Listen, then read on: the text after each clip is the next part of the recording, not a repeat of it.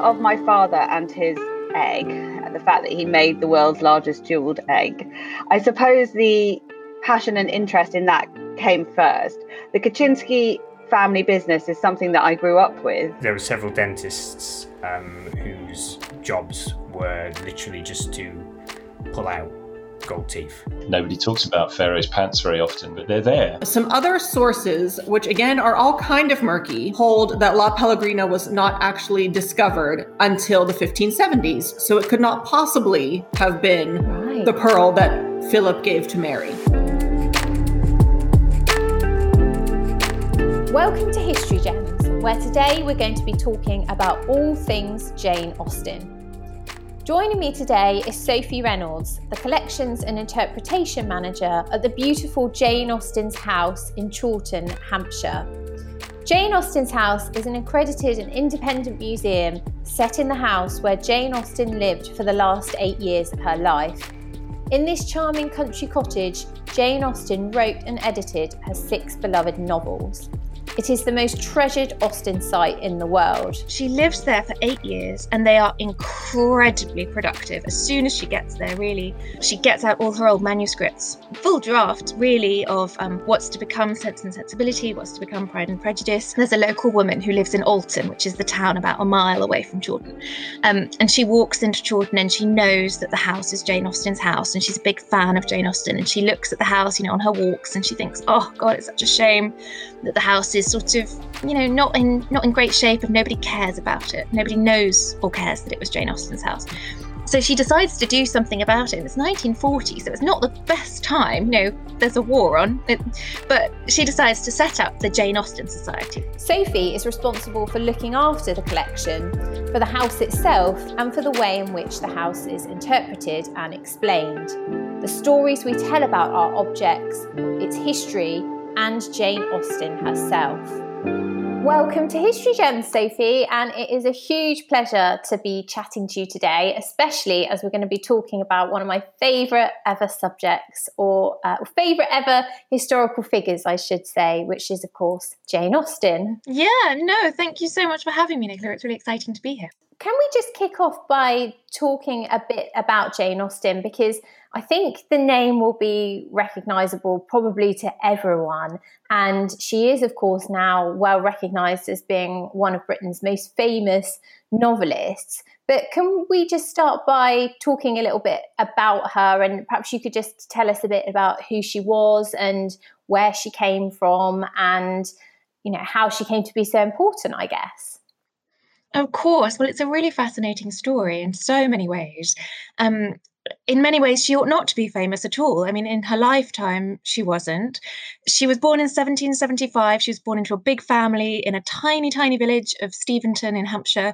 Her father was the local rector, and she had 6 brothers and a sister. They were a big family.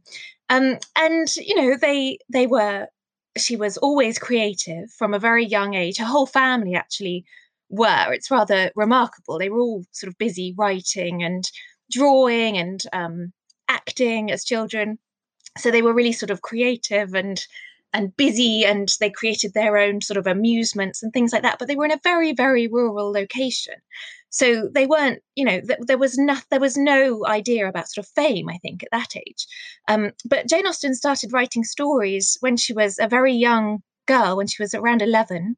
And she wrote all sorts of stories as a teenager, really extraordinary stories, actually. I would recommend everyone to have a look at those because they're quite different to her adult novels. They're really quite shocking in lots of ways. They're full of girls behaving badly. It's really fun. So as she grew up, as she matured, she started writing first drafts of what we now know as her adult novels. Then when she was about 25, her father very suddenly retired quite abruptly and moved to Bath with his wife and his 2 daughters, Jane and Cassandra. And at that point, I mean, there's a lot of debate about this, but it's thought that Jane was very unhappy to leave her childhood home. They moved to Bath, which was very, very different. It was a kind of a sort of luxurious spa resort, but it wasn't quite as fashionable anymore as it had been. So she's moving in a very sort of different society, very busy, very social, lots of balls and parties. she's quite a party girl, actually. She loves going to balls. She loves having a drink. She loves flirting. She's very sort of out there. I think she's good fun as a young woman.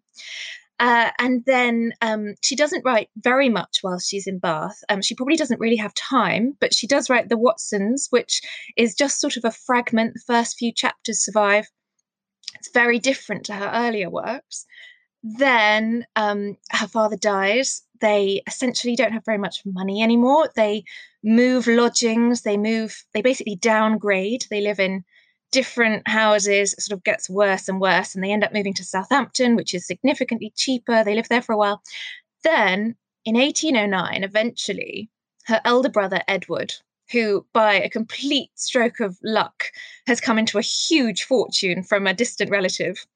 So he's inherited masses. He's much, much richer than Mr. Darcy. He gives them a house, basically. He sees that they are, well, about time too. But he recognizes that his mother and his two sisters are really in quite dire straits. So he gives them a house on one of his estates, which is now Jane Austen's house in Chawton, the museum where I work. And she moves back to Hampshire. And she lives there for 8 years, and they are incredibly productive. As soon as she gets there, really, she gets out all her old manuscripts, none of which have been published, of course, by this stage, but she does have a full draft, really, of what's to become Sense and Sensibility, what's to become Pride and Prejudice, what's to become Northanger Abbey. Those have all essentially been written. She does get them out and rewrite them, redraft them, bring them up to date. She's very aware of sort of the fashions of the time and, what people are reading, what people are talking about, what people are wearing and what they're eating and what times they're eating, all of those things. So she brings them all up to date. She gets Sense and Sensibility published. Then she gets Pride and Prejudice published. She's really on a roll. But what's so tragic is she only has 8 years in Chawton, and they are incredibly happy years. She's starting to be successful. Pride and Prejudice is extremely successful. So whilst none of her novels are published with her name on during her lifetime, they're always published anonymously, she does enjoy success. And I think she really enjoys the kind of sort of secret side of that. She really enjoys talking to people who don't know that she's the author of a novel, and then sort of coming away and gloating about how they didn't know that she was really the author. So she goes on to have Mansfield Park published, Emma, which is actually published by permission. It's dedicated to the Prince Regent. For that, he requires her to dedicate it to him. She actually doesn't approve of him at all, but she knows what she has to do, so she dedicates it to him. And then she continues writing. She writes Persuasion, which is her last novel, her most mature novel. She starts writing another one, which is she calls The Brothers, but is to become Sanditon. And then, this is so tragic, at age 41, she dies. And it's not known exactly what she dies of. There are different theories. It was probably some kind of cancer. She actually moves to Winchester a couple of months before her death to be closer to her doctor, in the hope that will help, that he can cure her. They live in lodgings just outside the precinct of Winchester Cathedral, which she can see from her window. And that's where she's buried in 1817. Her sister Cassandra is with her to the last. They're incredibly close as sisters. But Jane Austen dies, and at that point, she's never been named as an author. Her gravestone, actually, in Winchester Cathedral doesn't mention her writings at all. It simply talks about her as a wonderful sister and a religious woman. It doesn't mention her writings. And actually, it's not for quite a long time that it's not for quite a long time until she starts to become known as a writer. Once after her death, her last two novels, Persuasion and Northanger Abbey, are published with her name on. But I don't think that particularly makes a stir at that time. Women are writing. It's not that crazy to have a woman novelist. So it doesn't cause all that much interest, I don't think. But her novels are popular. They're read. I think at that time they're slightly thought of as rather the elite, rather literary. And it's not until a little bit later, around 1870, actually her nephew, James Edward Austen Leigh, writes a biography. It's the first biography. It's called A Memoir of Jane Austen. and he's drawing on his and his siblings and his cousins, all of their memories and reminiscences of their Aunt Jane. And they depict her as this sort of Victorian ideal woman. They sort of make her very domestic. They actually spin this bit of a story about how she didn't really mean to write the novels. That was rather an accident. She was really this sort of wonderful domestic figure, kind of angel in the home kind of thing. But the thing that memoir really did do is kind of kickstart a bit more of an interest in her. And from that point, she really, her sort of fame and her the sort of general public appreciation of her works really starts to snowball. And what's so extraordinary is that now, sort of, 200 years after her death, she is the most celebrated British novelist in the English language. Many critics have said that she's sort of second to Shakespeare in her skill, her talent. I mean, she's obviously completely different. She writes in a very, very small scale. Her worlds are very, very small. She wrote about the sorts of society that she knew. But she's also emerged as a bit of a feminist figure. I mean, she would pass the Bechdel test with flying colours. All of her novels are about women. She always includes women in her scenes, in her conversations. Her worlds are about, they're essentially about the sorts of difficulties that women in her time experienced. And her characters, her heroines, are really, people quite often dismiss her, or they have done in the past, for simply writing about women trying to get married. But actually, that device is really interesting in exploring how women were seeking independence, and they had so few ways to achieve that in the time that she was living in. And marriage was really essentially the only way out for women of a certain class. They weren't allowed to own their own property in most situations. They weren't really allowed careers. So marriage was what you had to do, really. So that's sort of where she was coming from. And because I know that Jane, I think anyway, she have several courtships and suitors, but of course she never marries, does she? So she didn't marry. She had many flirtations, I think, and she certainly enjoyed male company. We know that she had at least one proposal, which was rather dramatic, actually. It was the younger brother of her two best friends. And she was staying at their house, and he proposed, and she said yes, and then probably had a sleepless night, we think. And then in the morning, she told him that she actually couldn't marry him. So it was rather awful, and she had to leave the house immediately, and she was absolutely, it was incredibly embarrassing. But it's so interesting that she actually had that kind of, it's probably a crisis moment in her life where she thought, do I want to become the wife of a man who I don't love? I mean, like him, he's fine. He's the younger brother of my best friend. He's actually incredibly rich. He has a wonderful house. It would be a very nice life. Do I want to be that and a mother? That's what she would have, she would have had to have children. Yeah. Or do I want to be a writer? Do I want to have my freedom? And it's really telling, I think, that whilst her heroines all do end up marrying, she herself decided that actually she didn't want to. Yeah, that's a really interesting point, actually.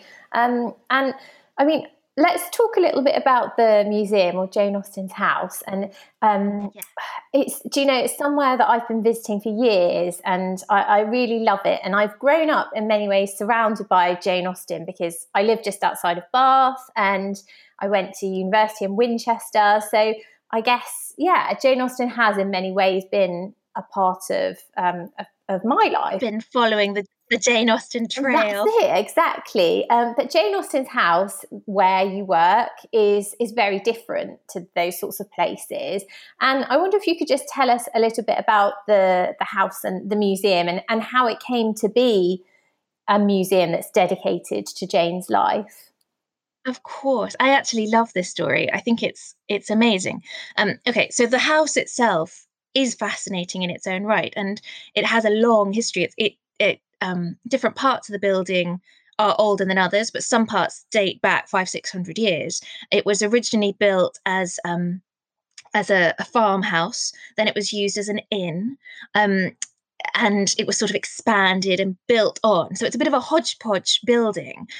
in the sort of Georgian period when Jane Austen was living there, it was definitely thought of. They called it a cottage, and I think visitors today are quite often surprised, either because it's bigger than they expect, because you turn up thinking a cottage and it's actually a rather lovely house. You'd be very delighted to live there today, but it's really not Pemberley. Lots of visitors turn up thinking that they have the idea that she was living the kind of lifestyle that she was writing about. And actually, that's really not true. The Austens were always, I'm trying to think how to put this, they never had quite enough money. They were middle class, but they always had to economize. They had to be stretching their money and making it go as far as it possibly could. So the house is actually very modest. It's very beautiful. It's set in the village of Chawton in Hampshire, which is absolutely beautiful. It's a few hundred yards from the church. There's the village street with where their neighbours would have lived, but that's really, it's very small. There's not much there other than the house. There is her brother's house up the road. So Edward, who I mentioned earlier, inherited a huge fortune, and he had a number of houses, actually. He actually mainly lived in Kent, but he also had a house in Chawton, and he had the manor house up the road. So he was much more like the heroes of the novels. Jane Austen, in many ways, is really living the life of Miss Bates and Emma. She's living in an all-female household. She lived with her mother and her sister, and actually with their friend Martha, who was another unmarried woman. They came together and sort of made this rather unconventional all-female household, which is rather wonderful as well. So, sorry, to get back to the question. In 1817, Jane Austen died, but her mother and her sister Cassandra carried on living in that house. Her mother died. Eventually, Cassandra died in 1845. And at that point, the house actually reverted to the estate. So it essentially had been lent to them for their lifetime by their brother Edward. When Cassandra died, the house went back to the estate. Edward was still alive. And the house at that point was split up into 3 sort of tenements, 3 kind of flats, essentially. And estate workers could rent accommodation there. So, and one room also is used as the estate office, sort of for giving out, for dealing with rents and tithes and things like that. And for about 100 years, there's this long period where lots of different people are living there. They kind of chop it up quite a bit. They move some bits around, which is very irritating now, because we're obviously trying to pull it all back to how it would have been in the Austens' day. But it's not really looked after. It's one of those things, I think, if you have lots of people in a building, no one is necessarily responsible for all the upkeep. So it kind of, it's not great shape at that time, actually. And then there's this wonderful, wonderful story. So in 1940, there's a local woman who lives in Alton, which is the town about a mile away from Chawton. And she walks into Chawton and she knows that the house is Jane Austen's house. And she's a big fan of Jane Austen. And she looks at the house, on her walks, and she thinks, oh, God, it's such a shame that the house is sort of, not in great shape, and nobody cares about it. Nobody knows or cares that it was Jane Austen's house. So she decides to do something about it. And it's 1940, so it's not the best time, there's a war on it, but she decides to set up the Jane Austen Society to essentially raise money to buy the house and save it for the nation. And because it's 1940, there are limited means of communication, but essentially what she does is put notices in the newspapers. And she does lots of people join the society, they start to raise some money. They don't actually raise enough money to buy the house, which by the mid-40s has actually been put on the market. Lots of great estate owners are selling off bits of their estates to try and raise money. So the house has been put on the market. The Jane Austen Society have raised £2,000 and it's on the market for, I think, 3. So they don't have enough money. But one of their notices does attract the attention of a man in London. He's a lawyer. He actually lived in Mill Hill in London. He's called Mr. T. Edward Carpenter. And he essentially becomes the museum's sort of fairy godfather. He decides to buy the house outright and set up a museum. So, which he does. And it's a rather moving story, actually, because his son had actually just been killed in action in Italy. So he also dedicated the museum to his son. So we're also a war memorial. which is rather wonderful in lots of ways. So 1949, the museum is open to the public. The Duke of Wellington comes and cuts the ribbon and declares it open. But it's quite funny. At that time, there's only one room open to the public because all the tenants are still living in the house. So the drawing room is open. You can come and see that. The tenants all think it's incredibly inconvenient. They don't like, people come and knock on the door and they have to show them around and they think, oh, this is my house. What are you doing? But essentially, over time, Mr. Carpenter, he actually has to buy other houses locally to move the tenants out into. Over time, tenants moved out, more and more rooms are opened up to the public. And essentially, fast forward 70 years, and the museum is, I think, in the best condition that it's ever been today. We're obviously still working on it all the time. But what we're trying to do is to really recreate the feeling, the atmosphere of what it would have been like in sort of, around sort of 1809 to 1816, that kind of period when Jane Austen was living there. They were happy. She was busy. She was starting to become successful. It was a really happy household. It was very busy. They would have had to do lots of work. So we're kind of sort of trying to capture that rural sense as well, to kind of tell the story of what it would have been like to live in the country. They had a cow, they had chickens. They were essentially a kind of tiny, tiny rural smallholding. But the other thing that's lovely to say about that is that there are 4 women living in the house, and actually they all club together so that Jane doesn't really have to do the work, because they know that she needs the time to write. So Cassandra, who's her beloved sister, really steps up and kind of takes charge of managing the household. Her mother does the gardening. She is seen out in the garden planting potatoes, wearing a sort of smock, and the nephews and nieces, who are all rather grander than them, all think this is so embarrassing that their granny is out sort of behaving like a farm labourer. But she doesn't care. She's an old-fashioned Georgian woman. She doesn't care at all. She thinks this is brilliant. But Jane has the time and the space to kind of shut herself away and write her novels. And that's the first time in her life since she left Steventon that she's really had time to do that. How wonderful. What a wonderful story. And how it is. And how lovely to hear that her family, or her female relatives in particular, were so supportive of her and what she was doing. That's really quite touching.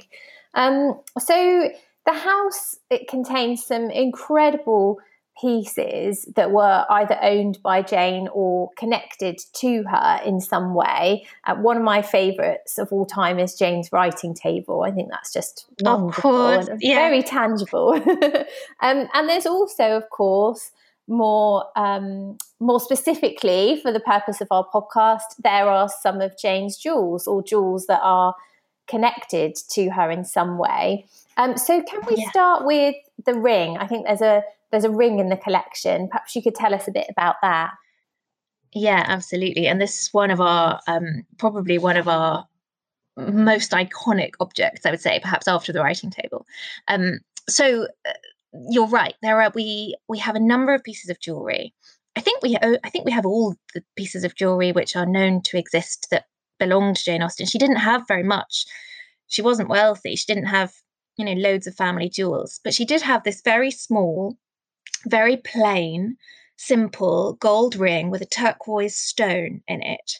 And what's so frustrating is that we know it was hers because there's amazing provenance, but we don't know where she got it from. We don't know whether she was given it, whether she bought it for herself, what she thought of it. I mean, it's a tease. There are so many theories, so many people have different ideas about this, but we just don't know. But it's very simple, very beautiful. We do know that it was probably made between around 1750, 1800, something like that. It was owned by Jane Austen, and on her death it was left to Cassandra. And then brilliantly, ever since then, the people who have owned it have kept track of it really well, and they've documented the ownership.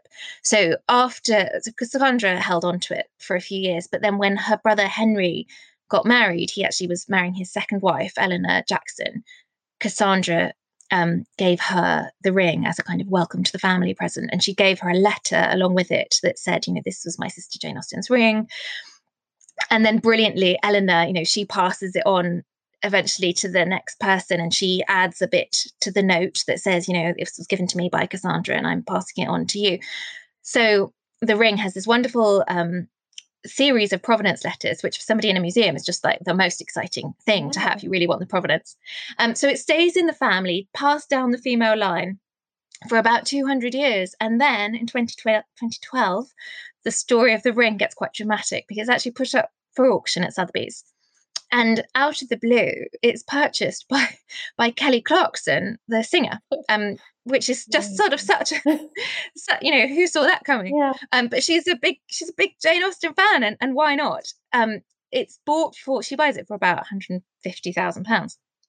And at that point, the museum had actually been outbid. We had wanted to buy it at that point, but we couldn't go up against Kelly Clarkson, so we didn't get it. But the UK government did then put an export ban on the ring so that it wasn't allowed to leave the country, because it is, in so many ways, even though it's so tiny, and in some ways, you could look at it and think, what does that matter? But it symbolizes so much. It's actually of really sort of national importance in lots of ways. So the museum then got another chance to buy the ring. And the way an export ban works is you have a certain amount of time. I think you have about 5 or 6 months normally to raise the money. You have to be able to buy it back from the purchaser at the same price that they bought it. So we had to raise 150 grand for it. Okay. And so the museum ran this public campaign to raise money to buy the ring. And it was actually insanely successful. People came out of the woodwork very, very quickly. And we raised the money in a month, I think, including, we were very lucky, but one donor who remains anonymous gave £100,000 for that purchase. Wow. So that was really amazing, and it's been on display ever since. And it is one of those things that people just, it helps you to visualize. There are certain things that trigger people's imaginations, I think, and the writing table is definitely one, but the ring is one, because you look at it and you think, she wore that on her finger. Yeah. It's tiny. It gives you a sense of, she was very petite. It, gives you an idea of her little finger.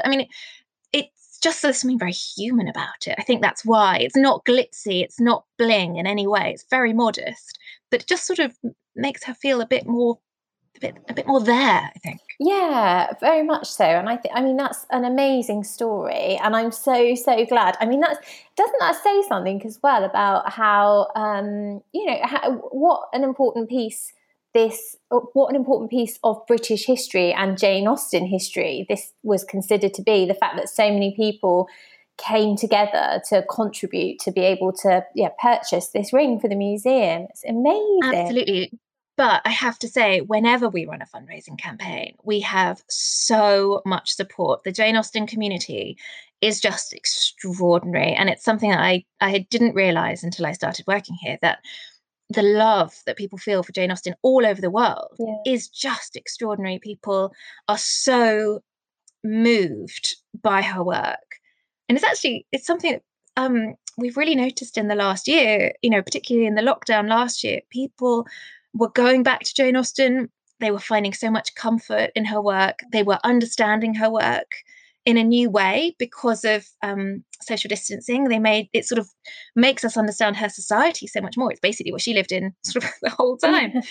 And it's really interesting how there's been this real resurgence of love towards Jane Austen in the last year. It was there already. It was already there, hugely there. But I think she's been a real lifeline for a lot of people in the last year. Oh, that's wonderful. That's a lovely way to, what a legacy as well, actually, for Jane to be able to still be having that impact on people, long after she's gone. That's lovely. Yeah.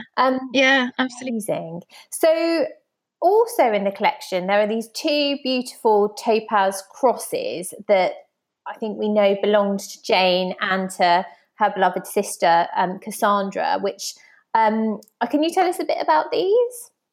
Of course. Yeah. I actually, this is very, I don't know if I should say this, but I think I find these much more interesting than The Ring in a lot of ways, probably because they tie into the novels so much more. But yes, we have these 2 very beautiful topaz crosses, and we know much more about them, which is probably why I love them more. But they were given to Jane and Cassandra by their brother Charles. Charles was the youngest of the siblings. Jane was second to youngest, and he was below her. And she once referred to him in one of her letters as our own particular little brother. So, she's sort of taking advantage of being able to be an older sister, lording it over him a little bit. But he goes into the Navy and he's actually incredibly successful. And in 1801, he writes home to Jane and Cassandra isn't there, which is kind of lucky for us. It's always good when Cassandra and Jane are apart, because there will be letters between them that tell us the story. And that's sort of a whole debate for another day, actually. A lot of the letters don't survive, but the ones that do, there are about 160 letters that survive. They are just gold dust, telling us sort of all sorts of things about what they were doing, what Jane Austen was, what she was up to, but what she was thinking about as well. So she wrote to Cassandra to tell her about Charles's letter, basically. And I'm just going to read you a bit, actually, because it sort of says it all. So she says, she's saying he has taken some prize money from another ship, and he's used it to buy gold chains and topaz crosses for us. And she says, of what avail is it to take prizes if he lays out the produce in presents to his sisters? He has been buying gold chains and topaz crosses for us. He must be well scolded. I shall write again by this post to thank and reproach him. We shall be unbearably fine. And I just love that, because she is kind of being mock severe, but that actually secretly she's really delighted that he's buying her presents. I mean, who doesn't want their brother buying them presents? That's just so, that's lovely. But we know that sort of doubly so, because she obviously goes on to write sort of exactly that episode into Mansfield Park, where you have Fanny Price receive an Amber Cross from her brother William, who is also in the Navy. And I have my own theory about this, which is that Fanny Price is a very difficult character in lots of ways. And I think that Jane Austen is giving us a sort of way into understanding her better through that little episode with the cross and with her brother. Essentially, she's giving us an opportunity to understand Fanny through her brother William, to kind of see her through William's eyes. And he gets her. He's known her since she was a little girl, and he really loves her and understands her. And I sort of think that episode is one of the occasions in the book when I personally like Fanny best, because you sort of see that her brother, who is, great, her brother's brilliant. He doesn't have any issues, and he really loves her and sort of wants to protect her and reward her and give her presents. And I sort of find it quite moving in a way that is exactly the relationship that Jane sort of had with Charles. So yeah, there's something obviously incredibly satisfying as well about we always love being able to see life picked up and put into the novels. And there aren't very many opportunities for that with Austen. She doesn't do it very much. So this is kind of the most, sort of tangible place where we see that, I think. Yeah, and wonderful. And like you said, wonderful also to have that letter in which she talks about how they came to own these crosses, and just wonderful to have that story behind it, and so revealing in terms of her relationships with her siblings as well, which I think is really lovely and very touching, that she was obviously so close to her family and her siblings. I think that's very moving, and lovely. So perhaps we could also talk about, I think there's also a really beautiful portrait miniature, isn't there, in the collection? And a nice story with this. Sorry. Yes, there is. We have a lot of portrait miniatures, actually. The Regency miniature portraits were really popular. But we're really lucky. We have this one which is incredibly beautiful, and I just thought it would be really a nice one to talk about on this podcast, because it doesn't get much of an airing. It's not of Jane Austen, so lots of people who come to the museum, they really just want to see the Jane Austen stuff. But this is actually a portrait miniature of her aunt, who was called Philadelphia Hancock. She was her father's sister. And it's a beautiful, beautiful piece. I mean, actually, whenever I do get it out to show people, they ooh and ah over it so much, because it's stunning. It's a tiny, tiny portrait miniature. It was actually worn originally as a ring. So you can imagine how small it would be quite a big ring, but it's tiny. and it's set in a border of diamonds, so it's quite bling. So I thought that you would like it. Yes. And it's also a really, really good miniature. It was painted by John Smart, who was one of the top portrait miniaturists of his day. And it shows this very beautiful young woman. And even if you don't know who she is, you know, she could easily be in one of Jane Austen's novels. She could easily be an Austen heroine. She's very sort of typical of the time. She's just a lovely looking woman. But I also just think Philadelphia Hancock's story is so extraordinary, and sort of it's really worth knowing. It's this sort of side of the family which many people don't know about because it's not Jane Austen herself. But Jane Austen's father and his two sisters were orphaned when they were sort of fairly young, and they were actually split up amongst the family. So whilst George, Jane Austen's father, did quite well, he was very bright, he ended up, you know, going to university and doing very well for himself. His sister Philadelphia wasn't so lucky. She was actually apprenticed to a milliner in Covent Garden, which wasn't very respectable at the time. And she got out as soon as she could, and she went to India, which is incredibly sort of, I mean, it's just sort of an extraordinary thing for her sort of to have got herself to do. You know, it's quite a feat. And essentially, she went out to find a husband. It was kind of the done thing. If you didn't really have a dowry, if you didn't have much money behind you, or you didn't have the connections to find a good husband in England, going to India was pretty surefire way of getting a husband. And, you know, she went out in 1752. Within 6 months, she got married to a man called Saul Tyso Hancock, who was a surgeon. Her life story is actually extraordinary, and we could do a whole separate podcast about this.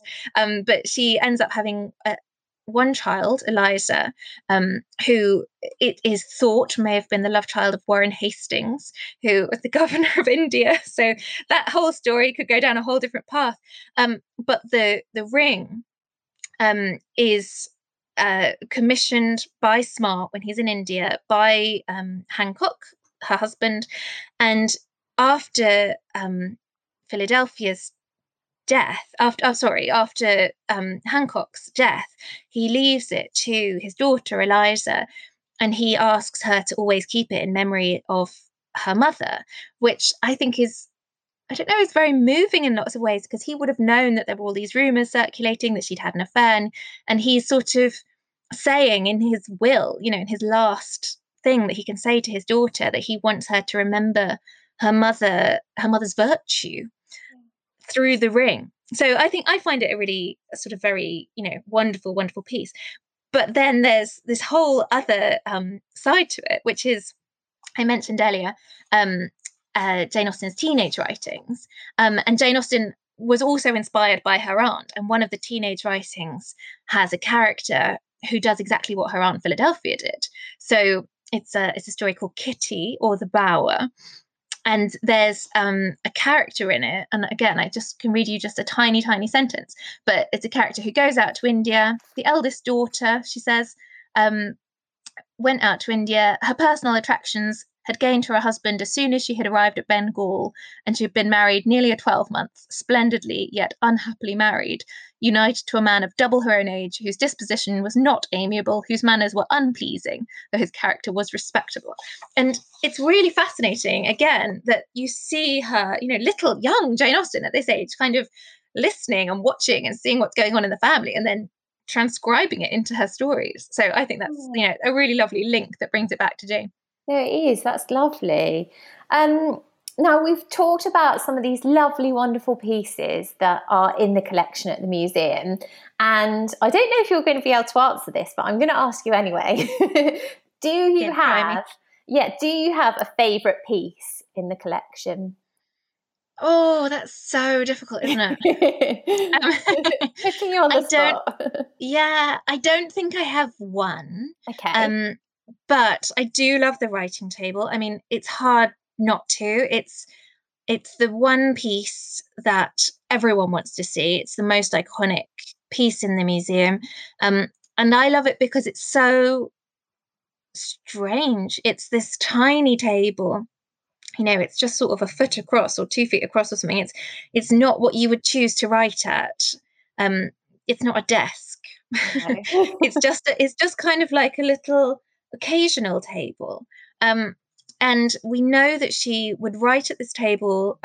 She'd place it by the window for light because her eyesight wasn't brilliant. She wore glasses.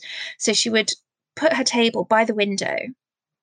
And she would write on quite small pieces of paper, which would fit nicely on the table. And I'm going to veer into family folklore now, because we don't know if this is absolutely true, but there is a lovely family story about how she would write quite secretly, and she would kind of hide her manuscripts under a book or a letter if somebody else came in. And there's this story about how one of the doors leading into the dining room where she would work had squeaky hinges, and she wouldn't let them be oiled because she wanted the squeak. She wanted to hear if someone was coming, because that would give her time to just kind of, shove everything under a book and look like she wasn't doing anything. I don't know if I completely believe it, because I don't think she really, she was very proud of her writing. But she also she did keep it secret. So, the other thing is that the table is so small, you can imagine writing a first draft at it. But what I really find difficult to understand is if you're going through and editing and revising a whole novel, how do you do that? She's got all these sheets of paper. So she must have been incredibly neat. We know she was incredibly neat. Her handwriting, her needlework, she was an incredibly neat, dexterous person, and she worked in a very small scale on everything. But yeah, the table is just rather a feat to think how she managed that with this tiny, tiny table. The other thing that I love about the table actually is the thing about sitting it by the window. I love the dining room window in the house. Maybe that's my favorite object. It's a big window and it overlooks the village street. And in the Austens' time, Chawton was actually quite busy as a village. The main road through the village today doesn't go anywhere. It just goes through Chawton. You wouldn't drive through Chawton if you didn't have to go on the ring road. But in the Austens' day, the road through Chawton was actually, it's called the Winchester Road, and it was the main road between Winchester and London. And the coaches would go down there, people on horseback, people in carriages. It was quite busy. There was quite a lot of traffic. And there are some wonderful quotes in the letters where Jane Austen is basically sitting by the window, looking out and kind of just sort of spying on people, just sort of taking in what the neighbours are doing, looking at who's going past. And she writes to Cassandra and she sort of tells her what's going on in the village. And I love that because to me, it's kind of like, Chawton is kind of like Highbury, I think. It's set, Jane Austen's life in Chawton is very much in this tiny village. Everyone knows everyone. Everyone knows what everyone else is doing, and they all meet every day. There are no secrets. And I just love that idea that she's kind of sitting quietly at her window, looking out and just sort of observing everyone. And then she writes to Cassandra and she says, oh, so-and-so went on the coach, so-and-so walked past. And then there's this other letter, which is somebody looking in. Somebody writes a letter saying, oh, I saw the Chawton party looking very comfortable at breakfast. So they've gone past in the coach and they've looked in and seen them having breakfast in the dining room, which I love that there's this kind of, that it's actually this sort of two-way communication through the window. It's so funny. Oh, that's wonderful. And do you have a favourite novel? Oh, that changes all the time too. I think it's Persuasion. I'm actually a Bath girl as well. And Persuasion was sort of my first, the one that made me sort of really go, oh, I know what she's talking about. I know Milsom Street. I know, the Pumprams, all of that. Yeah. So I think that helped me into Jane Austen's world when I was quite young. Oh, okay. And now I can see that. I think I remember doing Persuasion for when I was at university, but Sense and Sensibility will always be my favourite. Well, they're all wonderful. It's hard because somebody asks you what your favourite is and then you immediately regret what you said and you think, no, it's actually Persuasion. It's actually Pride and Prejudice. Yeah, it's all. Well, Sophie, it has been absolutely brilliant talking to you. Thank you so much. Just very finally, for those people or for those listeners who would like to find out more about the museum, where's the best place to look and how can they connect with the museum?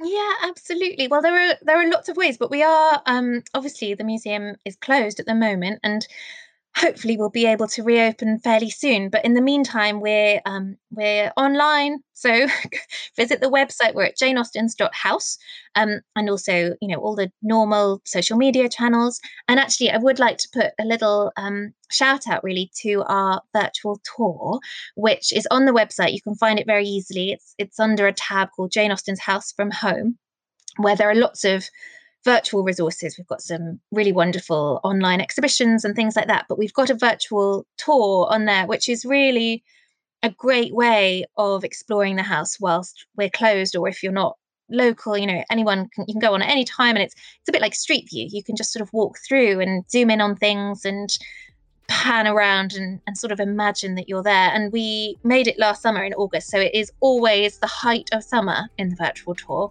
which is lovely. That's when Chawton's at its best. So yeah, I think that is worth a little look. That's fantastic. And we can post a link to that as well on the episode when we upload it as well, so that people can follow that. So that's amazing. Thank you so much. Oh, thank you. This has been really fun. Thank you, Nicola. Oh, no, pleasure. It's been really lovely to chat to you and to find out more about the wonderful museum and some of the pieces. So, thank you so much for your time. It's been amazing.